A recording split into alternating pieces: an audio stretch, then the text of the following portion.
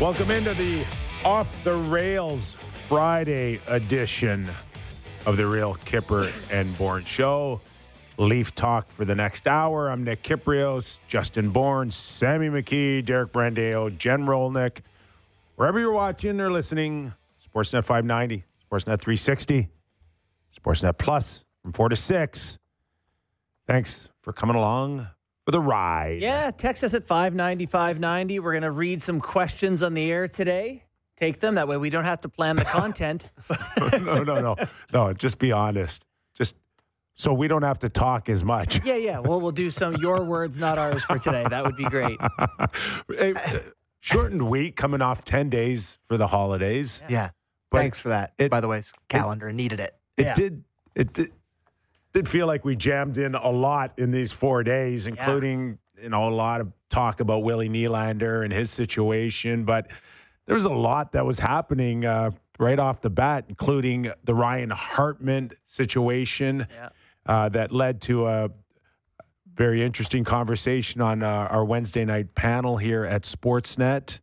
And that story won't go away. We'll get into that a little bit more in news and notes in the next 2 hours, but it's been a lot jammed pack. Yeah. It's been good. This is a interesting time of year where, for the Leafs, you're figuring out what they are. Tomorrow night, they go into San Jose, a team who is in their last 10 games. Do you happen to know their record the last 10 games? The Sharks? I hate to put you on the spot here, but better. No. Worse? Yeah. Worse. It's 0-10-0. Okay. I don't know why I was under the impression that they were okay. They got sneaky hot there. Yeah, they had a moment where they were winning some games. Yeah, that's right. Before the holidays. Yes, they were winning some games, but they are not right now. Outscored 43 to 15 in that stretch. Somebody the other day just snuck by them by a goal. Didn't they lose 2-1? Sounds yeah, possible. No. Sounds possible. So that's why I think they're doing really well, because they're losing by respectable scores now. So, Tomas Hertl is their all-star. So the table is set for the Leafs here. They get the Sharks in San Jose on Saturday. Then they play the Sharks at home. I believe it's Tuesday night next week. Tuesday, yep. Nick Robertson is not going to play again, Kipper. Okay, so... is it crazy? Just let me say this. Is it crazy that I feel like this is way more of a test than like actual good teams, the Leafs? No, based on what they've done against teams like this. Because they played their best game in maybe 2 years against the Kings. In the second half of back-to-back, they squeaked by the Ducks. They played better, obviously. They killed them. They just couldn't get a goal. But going into this back-to-back... I saw Terry Koshan being like, well, if they play like they did, it's 2 wins. It's like, well... Can they... It never works that way. Can they cruise one in? Yeah.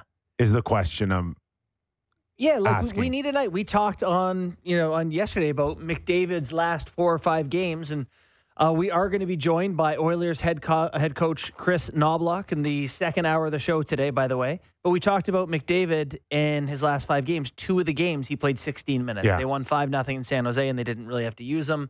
And then I forget what the other game was, but he had a lot of points, and they just 16 minutes. Yeah. Can they do that one night? Okay, you mentioned Nick Robertson. We'll have a conversation on Nick. But let's start, JB, our Leaf edition here, with your article today, sportsnet.ca, because it's an intriguing one for me. Because there's a sense right now that Sheldon Keefe, head coach of the Leafs, has made a strategic call on accountability. And, of course, it really was very well noticed and documented with David Kampf, the other game. Yeah.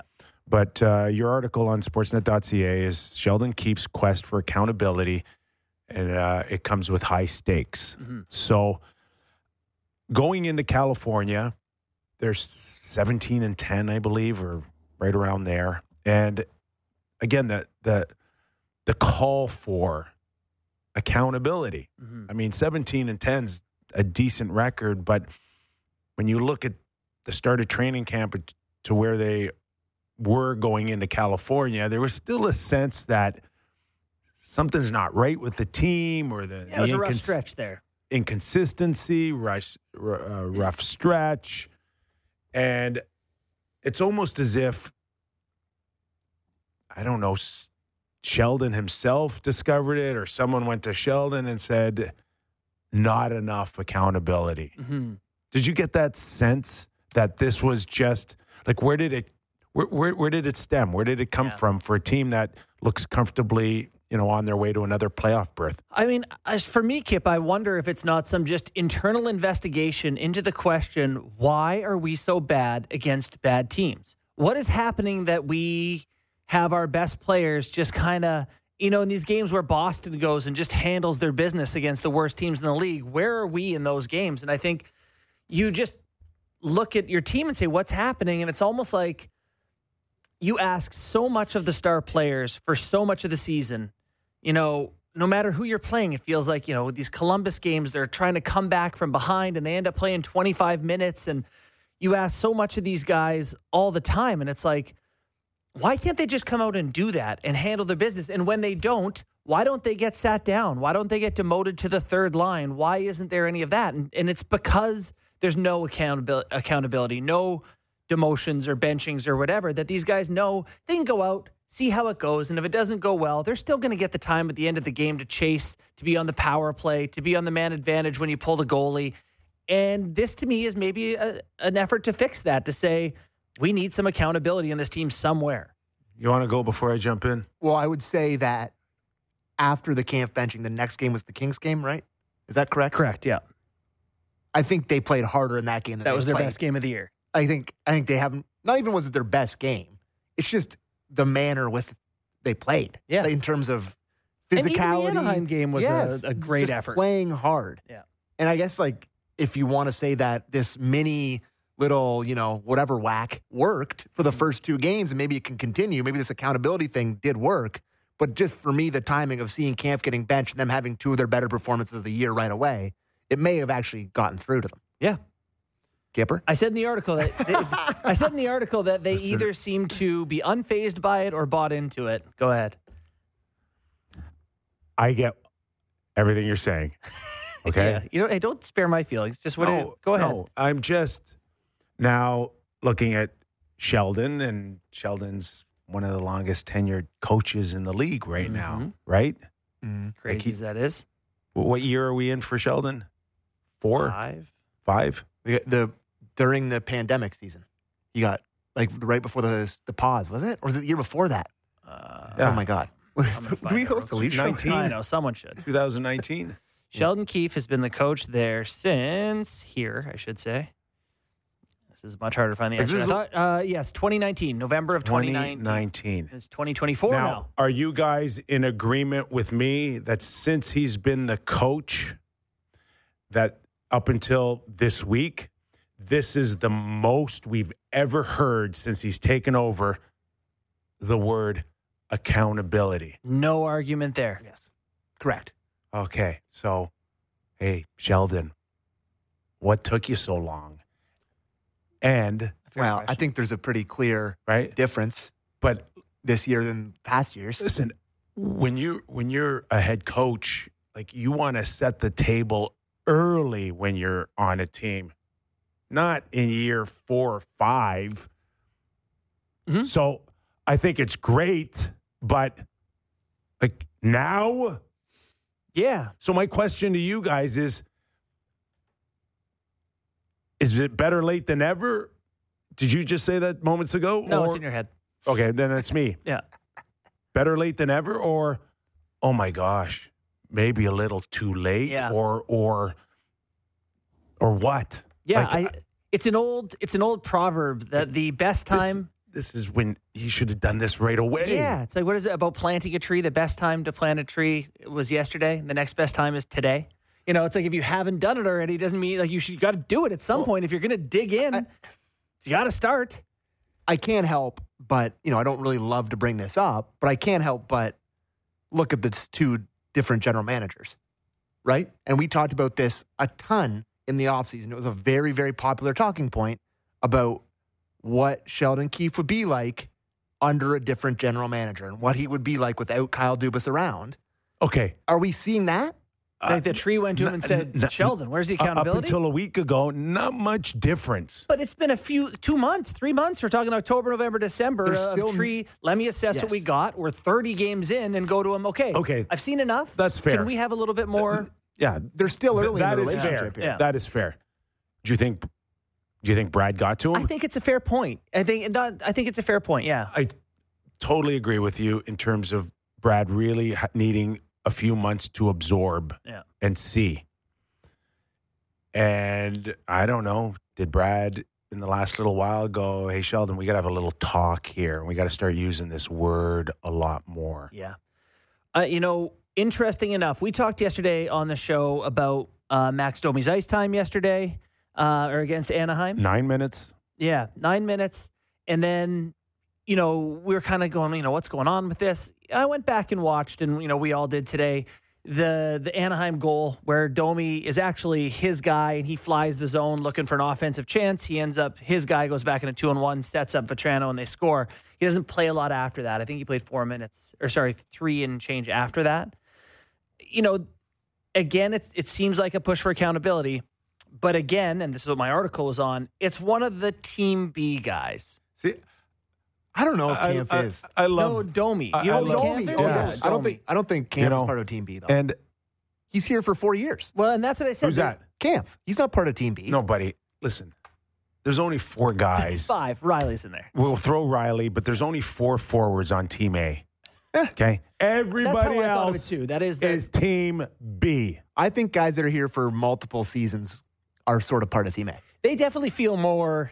I know what you mean. Too. Yeah, he's here for multiple seasons. Still Team B. They're still the to me the guys that are here to help the others. Like they're not little from column A and little from column B. There you go. I get what you're saying. So my article was which I loved, by the way. Thank you. How do you find accountability from Team A? And this is my point. And does it matter? When Team A hasn't been held to the fire for 4 or 5 years in their career outside. Can Sheldon do it now? Or to your point in your article, are they excluded still? Way harder to establish it once they've already gotten used to being free-range chickens running around the farm. To say now you live in a pen. With this is a weird example. Metaphor, whatever. With your example of was the shorthanded goal where Max is blowing the zone a big part of why he only played 9 minutes? Because if we went back in those 4 or 5 years, I think I can find you a few examples where Willie Nylander blew the that zone. Very game, I could give you examples. Yeah, but all day long. He used to get benched. He used to be the only guy that he would. He was eligible to be benched. But now he's just too good. But I think that these sort of discipline things are still in connection with what their expectations are. Like Willie's allowed to do certain things that other people aren't because his chances of finishing any chance are so much higher than anyone else. But forever. But for all teams, yes. Forever. Historically, your best guys get a little more. Not with Rick Tocchet, and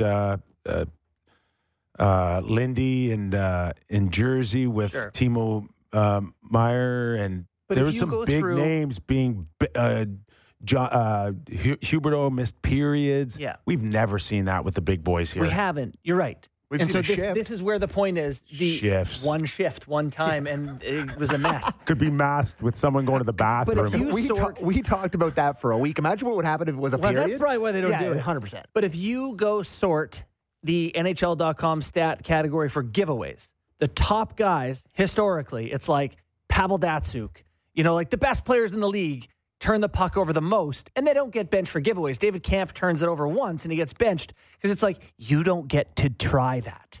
You don't get to try to make that play. These guys do a little bit. So it is different. There has to be some sort of difference. Listen, we know that. Yes. We know that. But so the article is like, can we, I don't know, could a guy play on the third line for the third period once if he's sucking for the night? Listen, if you're going to go, go all in. Go big or go I don't home. agree with that. If you really want to send a message, then no, not the third line. You sit the rest of the period. Yeah. I'm not saying it doesn't dress the next game. Right. That's just Berube was great on that yesterday, too. He was He like, said the same thing. He said, don't scratch the guy. You don't need to scratch and embarrass your best players, but there's some nights where it's like, you don't have it. Mm-hmm. You don't have it, and that's okay, but just sit here and watch the rest of the game. I got a text here, and I don't need to read the full text. It's from Tim in Hamilton. He kind of reminded me. I wouldn't say it's the first time we heard accountability, because earlier this year, before the Boston Bruins game, Sheldon did directly call out Austin Matthews. Not like hard, but said that we need more from him, and said like he did a whole thing. And since then, Austin Matthews has been legitimately one of the best players on the planet. So like I think there have been other examples in this year where he's had a little bit of accountability, but I think this is the first time where we've actually seen the word pop up. Now, like, he deserves credit, Keefe, for calling him out and having him turn into otherworldly Matthews right after that. Like, he hasn't taken his foot off the gas since then. Yeah. So, I don't know. I just thought I'd bring it up. It was a text we got from Tim. But that is the tough part about how do you manage, getting through to these guys that we need more, because I think it has felt at times like it doesn't matter what they do. At the end of the game, you're down one, and Keefe looks at his bench and goes, Matthews is at 70% of his best tonight. That's still better than this guy can give me. Matthews, go. Where sometimes you just have to say, yeah, he's the best goal scorer in the world, but, this guy's playing unbelievable. Matthews hasn't been good tonight. Let's give someone else a chance who's excited, motivated for that opportunity. Yeah. I know it's worked out fine in terms of 2 points, but it's setting a bad precedent for the team and expectations going into games. So you have to fight for points at the end of those games. Yeah. You also kind of... go ahead. Will be interesting to watch now if this is a Team B change and it's Kempf and it's Domi and it's going to be Yarncroc and whoever, or if the Stars at some point. Yeah. Who on occasion have turned the puck over. It's happened once or twice. Looking back through the tape on the season, yes. All right, Nick Robertson, you mentioned him earlier, will be a healthy scratch again tomorrow night on Hockey Night in Canada. I think from at least my perspective, he's done a good job in terms of coming up. No, the numbers don't support it. But he, in my opinion, has turned himself into somewhat of an asset again for the Toronto Maple Leafs. Yeah. Even though he will miss his second consecutive game. I do. I think I think 22 still. He is a guy that a few teams could use. I'm not saying contending teams, because now we're into the conversation of where would he fit on a contending team, and we have a Toronto Maple Leafs scenario here where he can't get into the top six. Power plays are an absolute minimal, and is he in a position to score goals? But there's got to be some teams right now that aren't competing that he can find a way to get into the lineup and see more power play time and possibly contribute 15 or 20 goals over the course of an entire season. I think that's possible. Yeah, like a team like Columbus or Chicago, or a team that's sort of rebuilding and looking for a little help. I could see him being an asset. So you got to look at those teams if you're the Leafs, and you're like, could we get an older guy who's ready today? Is Boone Jenner want to get traded at some point? I don't know. That's where I think it is for the Toronto Maple Leafs is, and I don't know on his own what he could fetch, but I want this guy back, and I'm going to give you this plus this. And he's a plus asset. He's a plus. Yeah, which is nice. Really? Yeah, not for you? I don't know. I guess maybe it's just on this team. It's the fit. You guys are mentioning, maybe a worse team. He gets more ice time. I just don't see it. I don't know. You about 2 weeks ago, you told me you think he can score. Yeah, and I think he can play. I think he's fast. I thought he didn't have a quick enough first step for a while. I thought he was getting run over constantly in his first year or two. He doesn't get blown up nearly as much. Maybe once or twice all season. He seems to be able to gain some separation with the puck. I like his skill set, and this is just not the team for him where he's going to get the opportunities he needs to get better. Yeah. And we've seen McMahon and Holmberg step in that third slash line. Yeah, the Leafs score. Guys like that Go finish checks Listen, and forecheck and defend. They look better with Nick off Max Domi's line. They look bigger. They look heavier to me. The hit on the McMahon. Mintyukov. McMahon on Mintyukov. Mintyukov. Like, you're never getting that out of Nick Robertson. No. So that's more playoff type of hockey. And I can hear people going, the Leafs only scored 2 goals a game for 7 straight games or whatever. And all I can see is Nick Robertson like turning one over or something and it ending up in your own net rather than creating one the other way. He does, we can shoot it. He does turn the puck over. Yeah. I don't want, because he seems like a guy that cares a lot. He I don't want to, loves hockey. and I don't want to kill him, but it just, I haven't seen, Ain't for you. He isn't. And like he's had moments where he's come up and it's been this hot start and he's shot it in the net and it's been exciting and like, oh, maybe this is the time it's going to stick.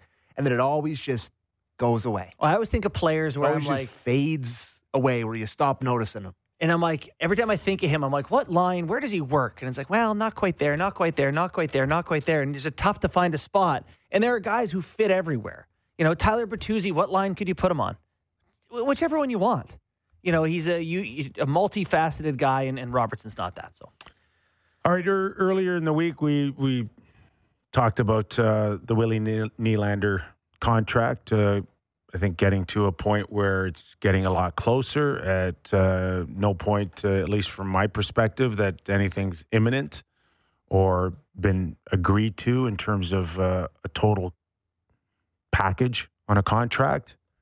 But yet, Elliot Friedman yesterday in his 32 Thoughts had a different perspective on it, which included Willie Nylander's dad, Michael. Yeah. as Elliot didn't really say anything in that piece aside from he is a factor here. Yes. And I think the implied factor is He's a that, hindrance. well, I think the implied factor is that Michael was a hard negotiator when he played. Yes. And Elliot mentioned that Willie is a loyal son. Yes. And that perhaps the hard negotiating is, yes. 1 + 2 hindrance. You got it. Yeah, he'd like him to make more money. I'm just adding up the abacus here, that's all. For sure. And, well, first of all, Michael's an agent, right? Working with his agent, Louis Gross. Right. So let's make that abundantly clear here. He's in a position where it's just not the normal dad. He is A player agent. representing his son. So, of course, he's going to be a factor in it. I think sometimes that part of it gets overplayed for me, at least from my perspective. Yeah. That the news flash is with this new generation, everybody's dad's involved. Everybody's got a say here, more so that at any point, and not, this is not 25 years ago with my dad going, just still thinking I'm the richest man in the world because, I'm in the NHL getting minimum wage, right? This is a different world with dads and parents involved. Well, and it's just, and the Hughes brothers also have their dad involved with CAA. So that's not just a way to funnel money to your family rather than give it someone else. These guys are actually involved. I can't answer that question. Maybe, maybe not. Maybe they're real. Maybe they go to rinks. Maybe they talk to other kids. They're assets for the agent. For sure. There's no way, like Michael Nylander, even in his position, is not leading this charge. Louis Gross is the main agent. He's the guy that's running this. And Michael's input is as a player agent, like for Willie, like he's got some business investment here. Michael as an agent? Yeah. Yes. See, I thought it was just Louis Gross. No. Okay. No, this is Michael. Okay. Too. But Louis Gross is leading this charge here. And this is still the kid's call when it's all said and done. And dad can just say, and Elliot made the point that he's loyal to his dad, which, okay, can you give me a father-son NHL hockey dad that you aren't loyal to? So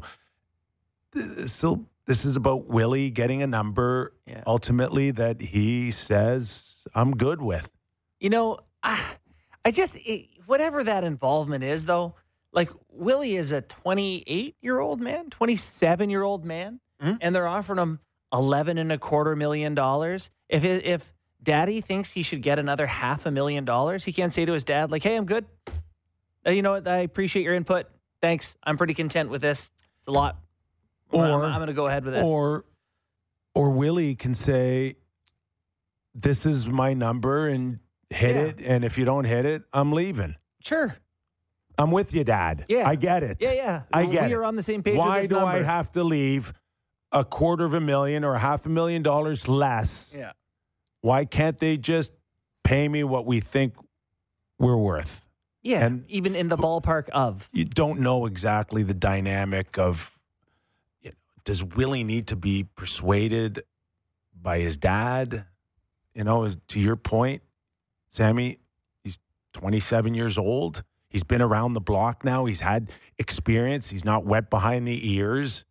This is just the three of them now working together, and here's my number. Hit it. I mean, you guys are both parents. I'd say if either of your children are going to sign $90 million contracts, you'd probably be a little bit involved. See, but I don't think I'd be involved saying, get 93. Yeah. Well, I don't think I would. Yeah, but you're not Michael Nylander, No, I guess. But you know what I mean? Like, I I'd be understand involved and listening. And I understand that he's involved. yeah. But I really do hope, like, but- 11.25, it's like, that's a pretty good contract. JB, This is worse for JB, them than the extra money. It does make you, not business savvy. For sure. It makes you, Great. I don't want you representing me on my next Be contract. terrible at it. Horrible. Yes. You're Not fired. my career. You're right. You're 100% right.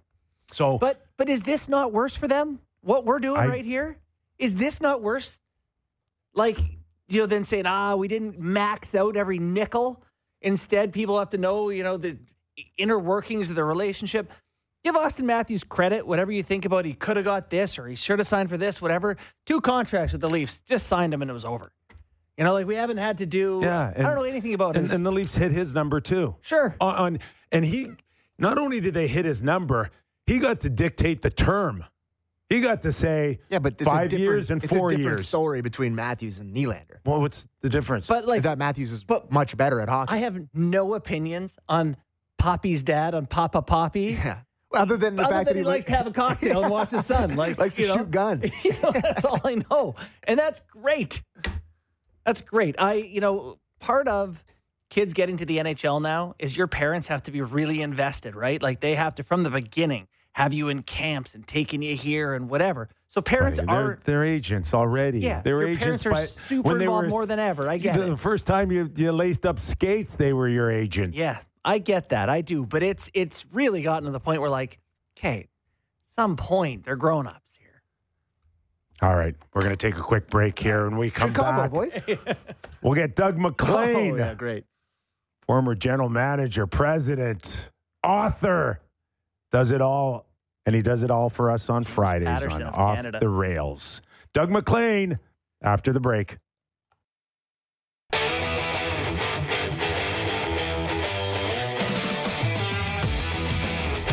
As promised, for the break, my favorite part of the week.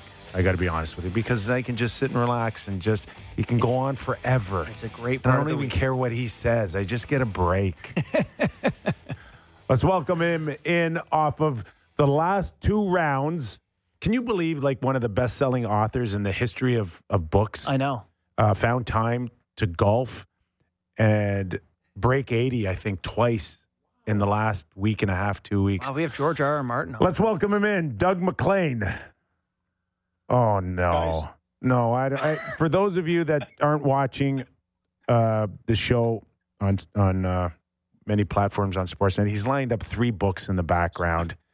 One of them, of course, is Draft Day. But what are those other 2 books? What are they? It's called The Golf Book, and the other is The Golfer's Excuse Handbook.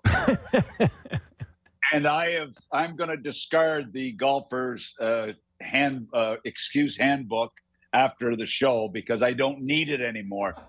So listen, I've got some great stats. All right. There's 1 in 11 million chances you could be in a plane crash in your life. 1 in 11 million. 1 in 11 trillion chances that you will break 80 at golf. No way. In your lifetime. And I broke it twice this week. So what's that tell you? I don't need the excuse. The Golf Book is one of the greatest publications, and I've been studying it, to be quite honest, because I had to work on my putting. Can we just set the record straight? No way. It's 1 in 11 trillion 11? that you would break 80. That the average golfer would. So, but here's the other problem. I was just notified that in the year 2023, Draft Day is the biggest selling sports book in Canada, and we're only out for 3 months of 23, so that's pretty exciting. I'm not going to push the book anymore because it's selling like crazy. I was just told Indigo ran out, Barnes and Noble. So I'm not going to push it anymore.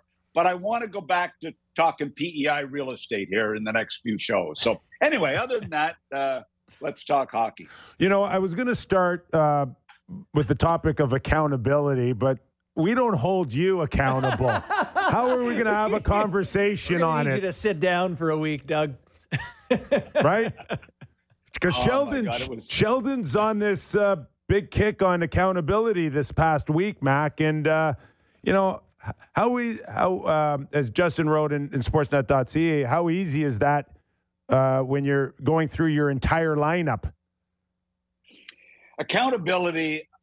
My first year in the NHL was 1987, and I remember Ron Caron, the general manager of the St. Louis Blues, talking to Jacques Martin and I about accountability. We got to make them accountable. Every time somebody gets fired, the new guy's got to make them accountable.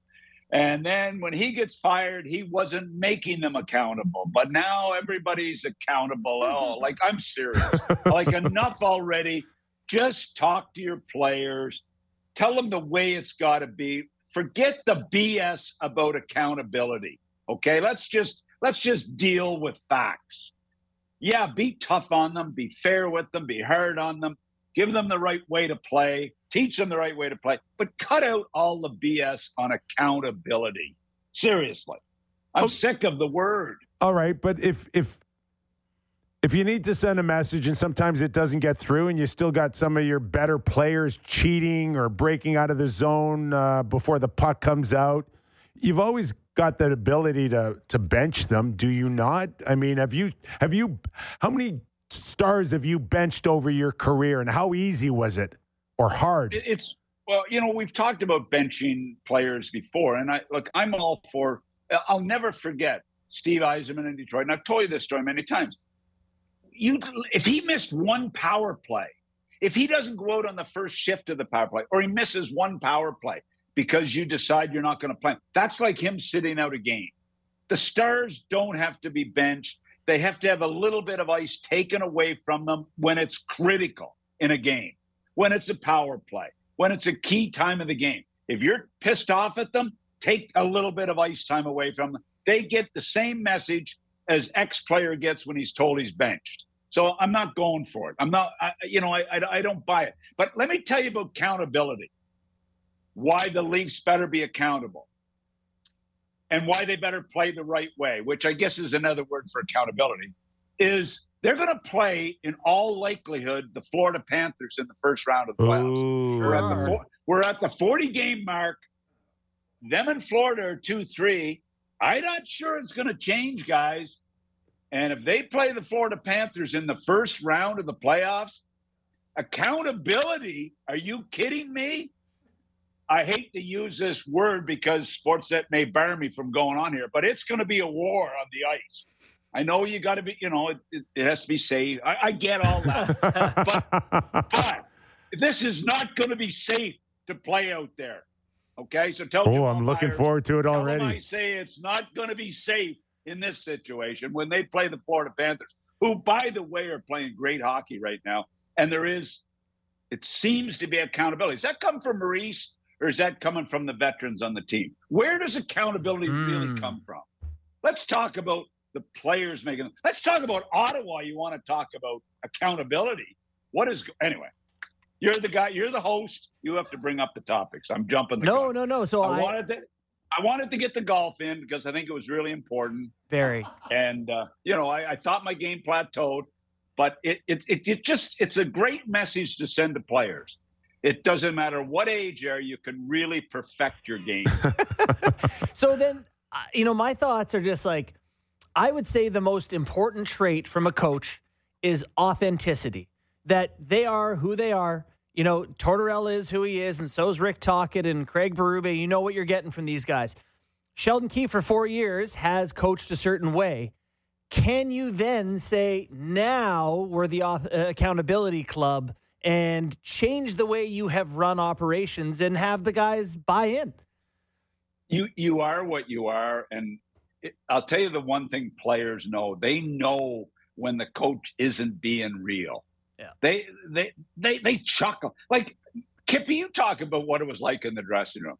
Like you with the scarf wrapped around your neck mocking Mike Keenan. Yes, this is true. Listen, Mike was present or no? Right behind me. He caught him. But that's what happens. The players know what the coach is really like. So you're right, yeah, you're right. JB. JB, you're right, JB. You're right on that, 100%. And you can't. There's no changing. They know what DJ was in Ottawa. They know already what Jock is in Ottawa, and they know what Sheldon is. And Talk has been the same. Talk hasn't changed since he was a player.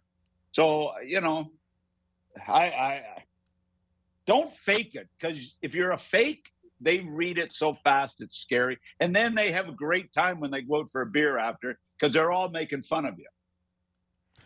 Mac, as you know, you come to our show to get entertained. Every once in a while, there's a little bit of information. Earlier this week, we talked about. I can't get your show down here. Well, that's all right. I'll tell you all about it. Willie Nylander. We talked midweek about 8-year deal north of $11 million. You know what? I got to tell you, I did see that, and I watched and listened to it when you broke the story, and I was really proud of you, because you, as an insider, you've sort of slipped in recent years. Retired. I'm retired. You're like some of the players that when their play there's slippage. You slipped on the insider stuff, and I was really blown away with that. You came across strong. Thank you. Articulate. All right. But what bothers me is everybody in hockey, the LeBruns and the Johnsons and all these all our friends, Mac. All our friends. They forgot your name when they're writing about them. The only guy that gave you any credit was Howard Berger. So you know what? Mac. I mean, you broke the biggest story of the hockey Mac, year. Stop it. The biggest story of the hockey year. You broke it. We're all in this together. So, hey. No, we're not. So tell me something. Don't ever tell me that. This summer, if I told you that Willie Nylander was going to sign minimal 88, 90, maybe more for 8 years, you would have said that's the craziest thing you ever heard of, right? Not so much now? I definitely would have said it's the craziest thing that I would have ever heard. Yeah, for sure. The guy has, and I've talked about it for 5 years, that he's the one piece they can trade for the defenseman they're going to need to play against Florida. A real defenseman, if they can even get the right guy for him. And but he has been so damn good. It's been unbelievable. He's been so dynamic off the rush. He's so dynamic at making big plays at big times in the game. He's been that good, guys, by far. Well, Matthews has been real good, too. Matthews has been just terrific to watch, too. And I love even Morgan Riley. I love what he's brought to the table. But look, it comes back to the same thing. Give them the $11 million. They've got no choice. Treliving is no choice but to pay him, because they've got to keep him. The problem is, how do you build the winner? How do you build a winner when you got to go against a deep team like Florida now, or you've got to move on in the playoffs if they beat them? It's really tough, boys, to build a team, especially with the back end, the way their back end is, and with their goaltending as a youngster in goal.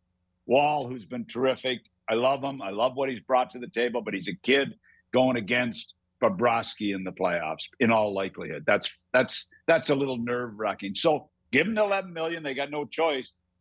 Tavares leaves eventually, but how do you build a winner? I can't figure it out. Well, even looking at the rest of this year in terms of what they would need to add, are they better off trying to add some of what Florida has, some of that grit, or do you want to go the other way and not play Florida's game and try to, they didn't score enough in playoffs last year? What are you looking for the Leafs to do here in the months ahead? Well, we keep hearing Taneff's name. I mean, is that going to happen? I mean, that type of guy would be a plus. What is Tanev now? A number 3-4 guy? I mean, does that help them? The price is going to be exorbitant for that. I'd rather have a guy that's a better skater maybe than Tanev. I mean, I know Hannafin's there too. I really think they desperately have to add a couple of blue liners and not average, below average guys. They've got to be better there. And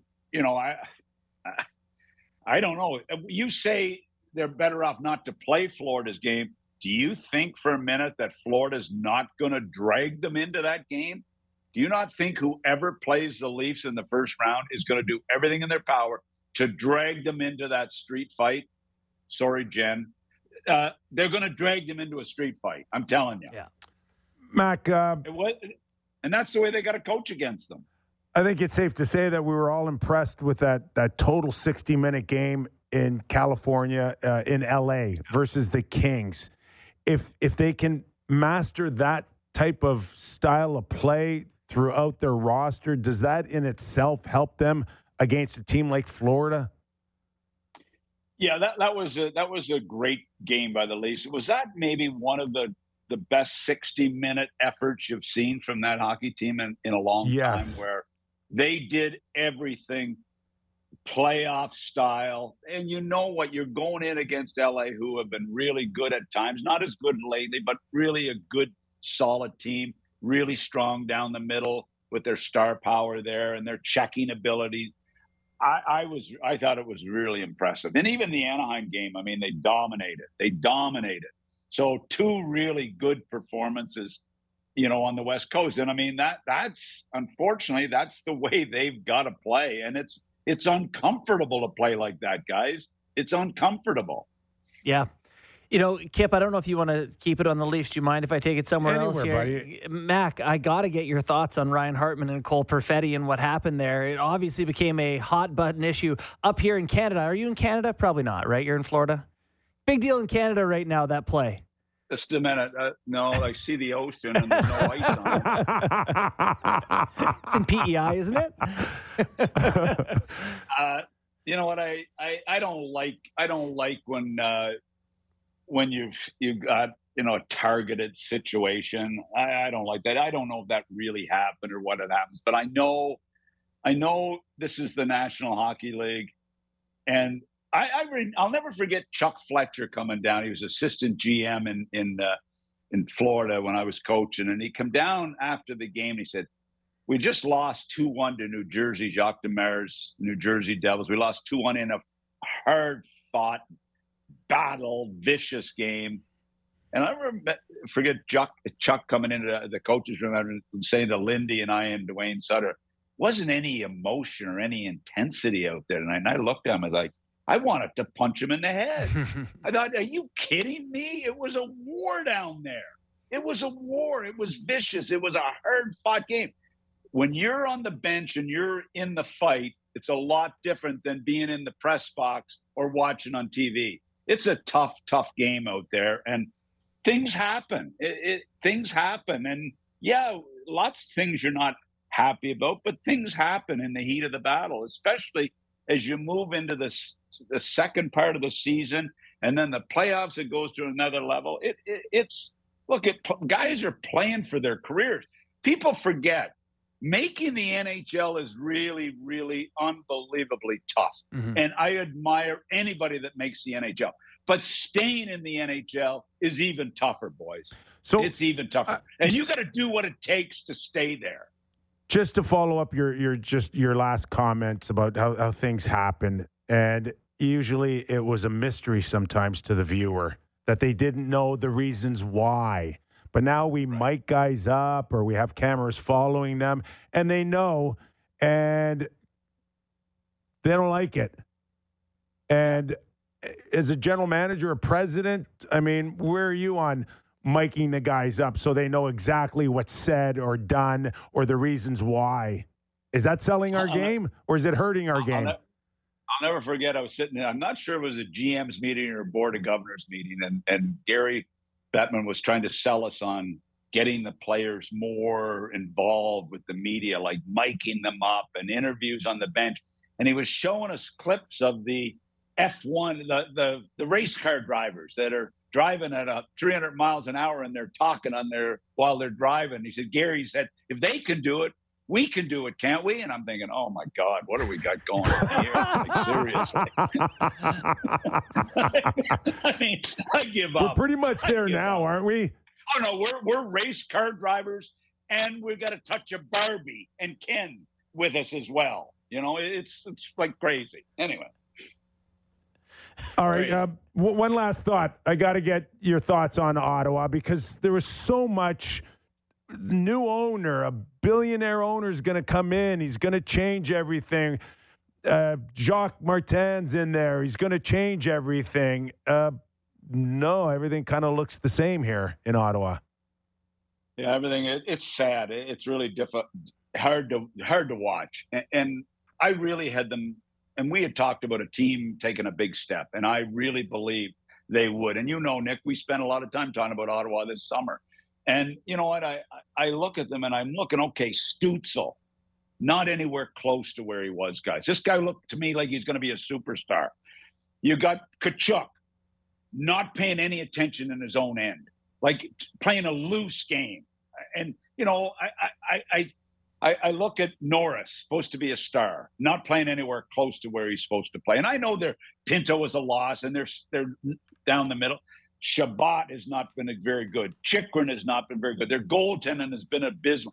There's something awry here. Is there no trust in the room? And now all of a sudden, here's where it really starts to break down. When you start reading in the paper that we're going to go after the core of this team, we have to change the core of this team. What do you think that happens to the players in the dressing room when that starts to be the number one discussion point? And they're going to have to change the core, by the way. There's going to have to be some changes. Wow. Anyone off the top that you would think would be expendable? Well, Shabbat to me is a guy that you've got to move for me. He hasn't played a playoff game in 7-8 years. He's played in the NHL. Hold on. Money wise, he's got to be a guy. Keep Chychrun, re-sign Chychrun, get rid of Shabbat. Is your suggestion? I may consider moving both of them. Ooh. I like Chychrun as a kid. I like him, but he hasn't played very well there, guys. He has not played very well. And their goaltending is a major issue. Every goaltender that leaves Ottawa becomes a good goalie in the league or a pretty good goalie in the league. But when you're in Ottawa, they're shooting balloons through you. I mean, they've been terrible. They've been terrible. I'm sorry. So there's a lot of work to do there. And you know what? I hope I happen to like Steve Staios. I like Davey Poulin, and I love Jock. But something's got to give here, boys. It's not pretty. All right. Well, we'll let you go. Shoot another. God, I'm glad you didn't get the team. I don't have to worry about it. You know? And leave all of this. Are you kidding me, Mac? I would never do that. Hey, thanks for doing this. Congrats on your 79, 80. All right, pal. Off the rails with Doug MacLean. Thanks, Mac. All right. Thanks. Great finish to the first hour, and we're going to come back. Head coach of the Edmonton Oilers live. He was this close to giving us the "you want me on that wall, you need me on that wall" speech during that More clip. Real Kipper and Bourne after the break.